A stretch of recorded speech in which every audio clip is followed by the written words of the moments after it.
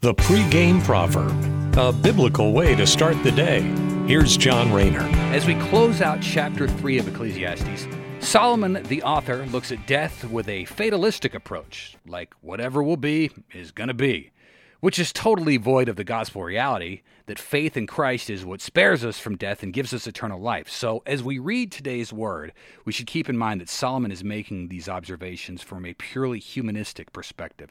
He isn't looking at the promise, the eternal promise of Christ calling his elect.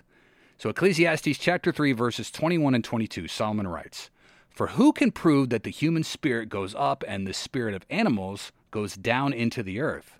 So I saw that there is nothing better for people than to be happy in their work.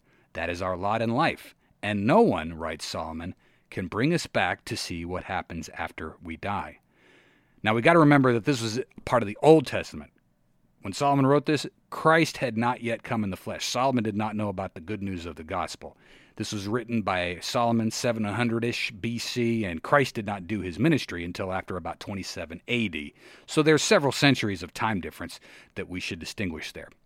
However, going back to what Solomon said, his words, in essence, que sera, sera, paint an outlook that is vacant of the good news of the gospel, as in there's almost a humanistic worldview. The advantage that we have over Solomon is that we know about Christ's death and resurrection, and believers have the assurance of Jesus' eternal promise through our faith in Jesus. Unlike Solomon's near nihilistic thoughts here, we believers know that is what the new covenant is all about, which should give us a much brighter and happier worldview versus the bleakness that Solomon is painting in these verses here.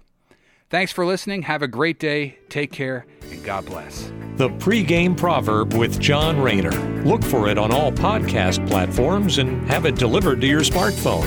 The pregame proverb, proud partners of The Bar, the Biblical and Reformed Podcast Network.